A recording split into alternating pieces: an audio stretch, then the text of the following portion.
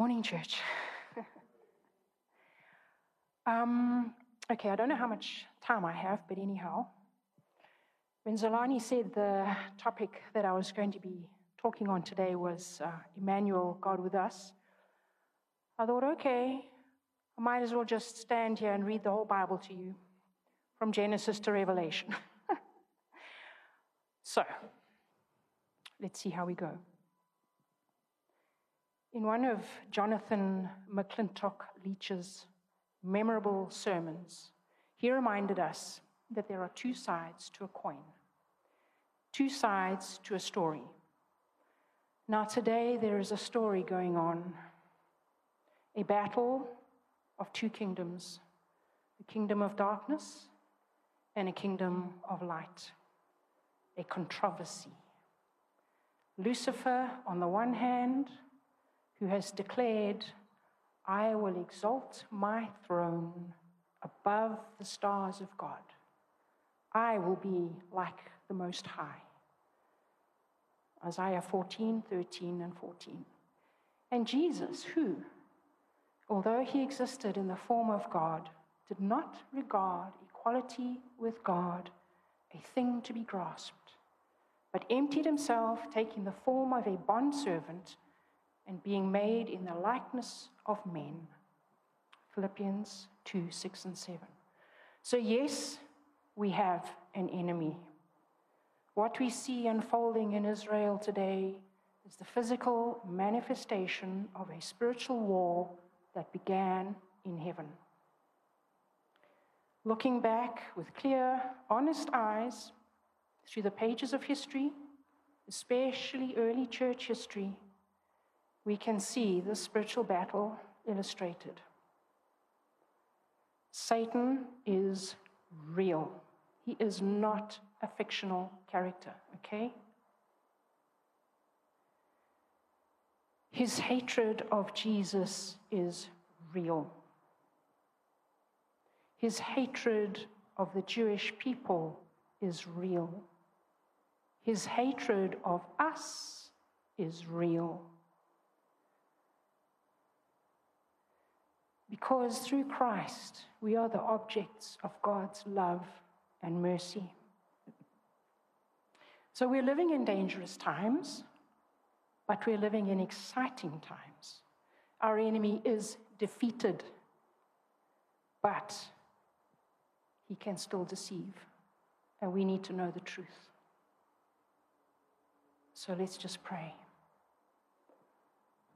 Lord, I thank you today for these people gathered here. I thank you for every family here. I pray your blessing upon them.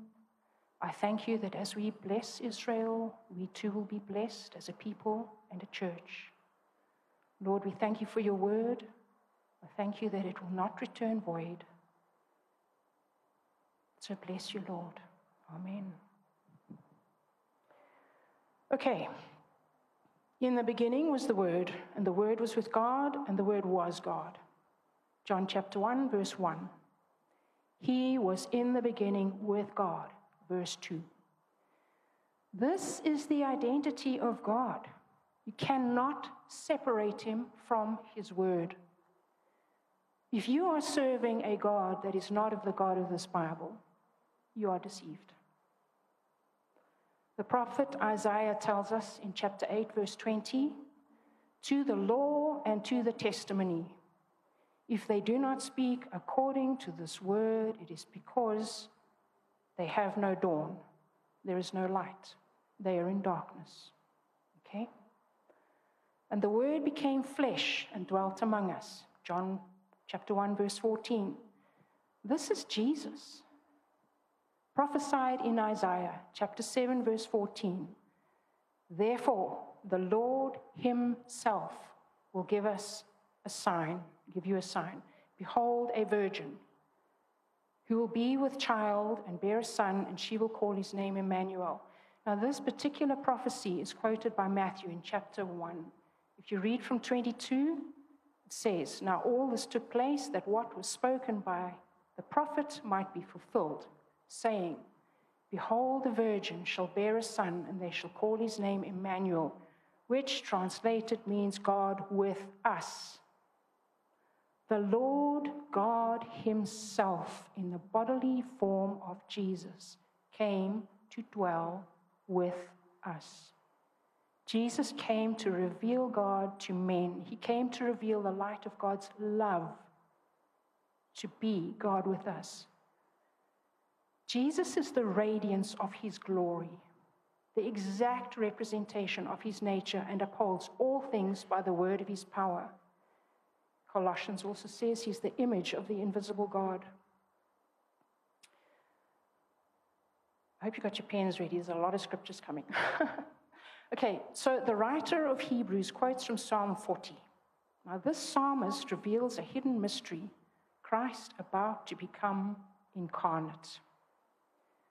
Hebrews chapter 10, verses 5 and 7. Sacrifice and offering thou hast not desired, but a body thou hast prepared for me. In whole burnt offerings and sacrifices for sin thou hast taken no pleasure. Then I said, behold, I come. In the roll of the book it is written of me to do thy will, O God. So we see that God so loved the world that he gave his only begotten Son, that whosoever should believe in him should not perish, but have eternal life.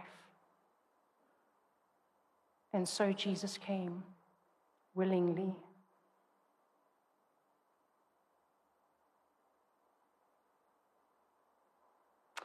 He came in flesh and blood, made like his brethren in all things. In all points, tempted as we are, he endured every trial, meeting temptation as a man and overcoming by the strength given to him by God. As the Son of Man, he gave us the example of obedience, even to death on a cross. As the Son of God, he gave us the power to obey. Okay, if you look at the 10 Commandments, it's all about love and respect. They're not that difficult, says me. If we had to bear anything which Jesus did not endure, then Satan would be able to declare the power of God insufficient for us. Jesus walked this land of Israel, a humble man.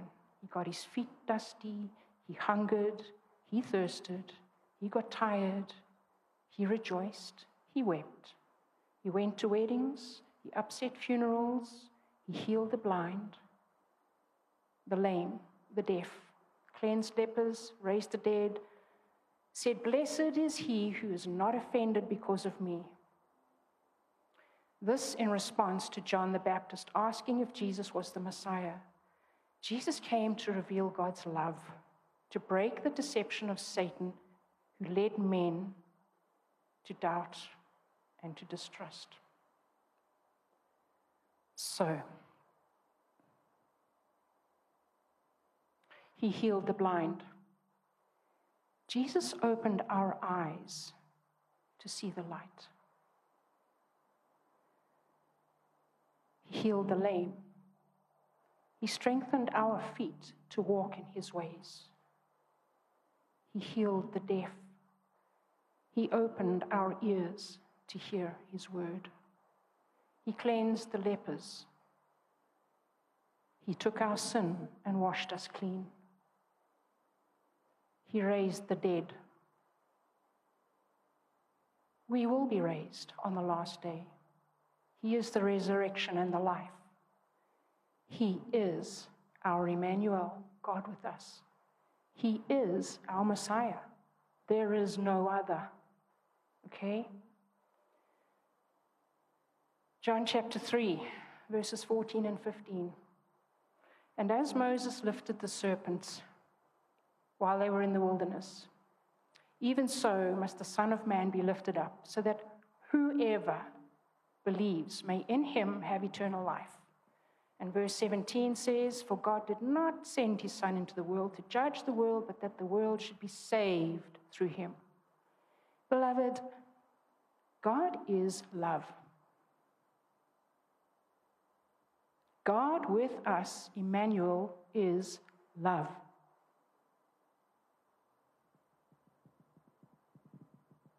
We should be known by our love. We should be reaching out to our neighbors in love.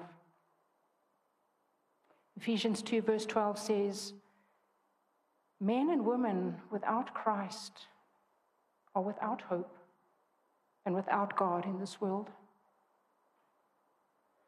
Let us be bold to share the good news of the Father's love for them, so that God with us can be God with them too. Come on, church. Time is ticking. If you look at Israel, that clock is ticking. The time of the Gentiles will soon be over. The time of the Jews is fast approaching. Okay, I need to read to you from Genesis chapter 22.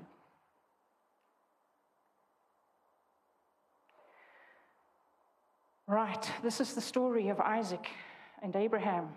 Abraham is taking Isaac up to Mount Moriah so that he can sacrifice his one and only son.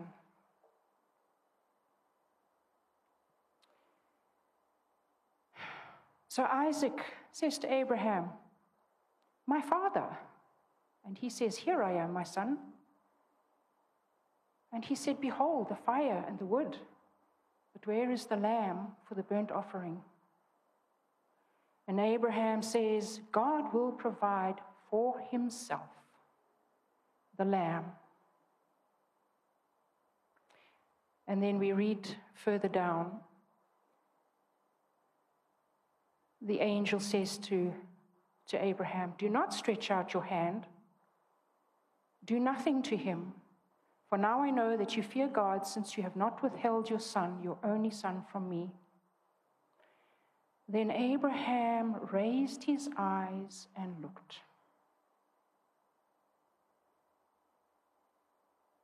And behold, behind him a ram caught in the thicket by his horns. And Abraham went and took the ram and offered him up for a burnt offering in the place of his son.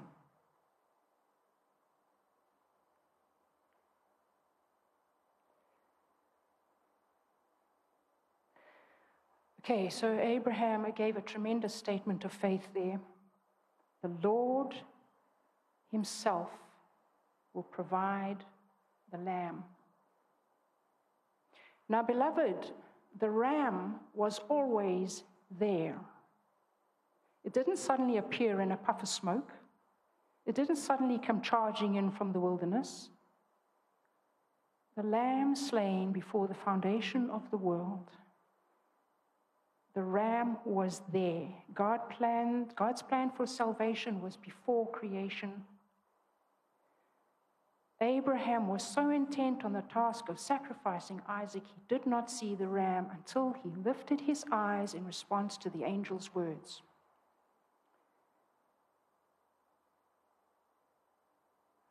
Romans asks us, how will anybody know if they don't hear?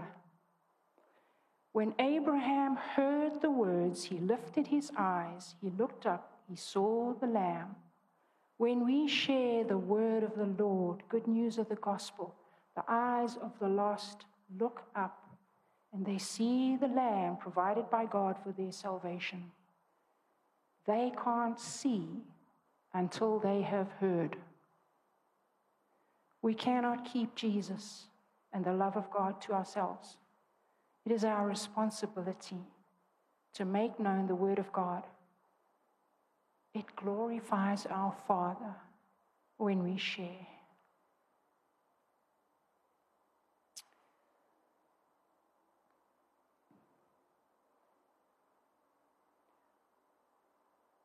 I'm getting tangled up in my notes here.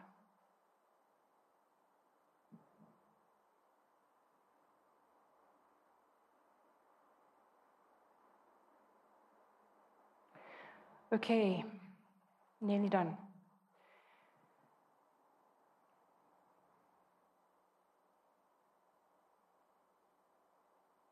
Before he went to the cross, Jesus prayed, John 17, verse 6, I have manifested, in other words, fleshed out your name, the name of God, merciful, gracious, long-suffering, abounding in loving kindness and truth. Read all about it, Exodus 34, 6 and 7. So not only did Jesus come to declare and reveal his Father, he came as a sacrifice, so we would be justified by his righteousness. He took our death, wages of sin, that we might receive his life eternal. But he also came to reveal the deceptions of Satan and to expose him as father of lies.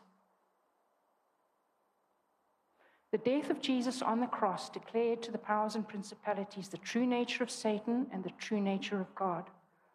For this reason was the Son of God manifest, to destroy the works of the evil one.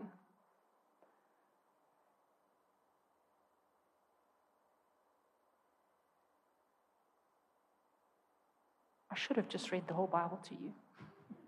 Okay, Genesis chapter 3, verse 15. God is speaking to the serpent. He's actually cursing the serpent. He says, I will put enmity between you and the woman, between your seed and her seed. He shall bruise you on the head, and you shall bruise him on the heel. Now, naturally, there is no enmity between sinful man and Satan.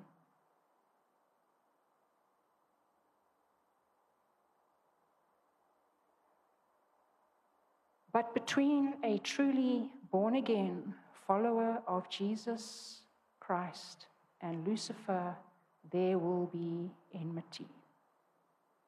He is continually seeking to overcome the people of God. Be alert, be on guard. God with us, Christ in us, is greater than he that is in the world. Be not deceived. A subtle half-truth is a lie. God with us, Christ incarnate, died, King of the Jews, was buried, King of the Jews, rose again, King of the Jews, is seated in heaven at the right hand of the Father, still incarnate. He will return bodily, King of the Jews. Acts 1:11. Men of Galilee, why do you stand looking into the sky? This Jesus who was taken up from you into heaven will come in just the same way as you have watched him go into heaven.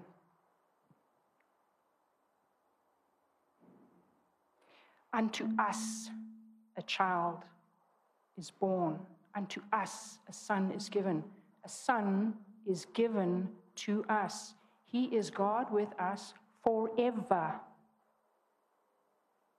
He is wonderful counselor. He is mighty God. Mighty also means hero. He is our divine, infinite hero, a divine warrior who has triumphed over sin and death. Everlasting Father, Prince of Peace. For such is God, our God, forever and ever. He will guide us until death. Okay, I'm going to finish the Revelations. And I heard a loud voice from the throne saying, Behold, the tabernacle of God is among men, and he shall dwell among them, and they shall be his people, and God himself shall be among them. Beloved, Satan desired to keep us separated from God, our Father and Creator, forever. And we were helpless, hopeless, powerless. There was no way. But God, in his great love and his mercy, gave us his Son, the way, the truth, and the life. Beloved, keep yourselves in the love of God.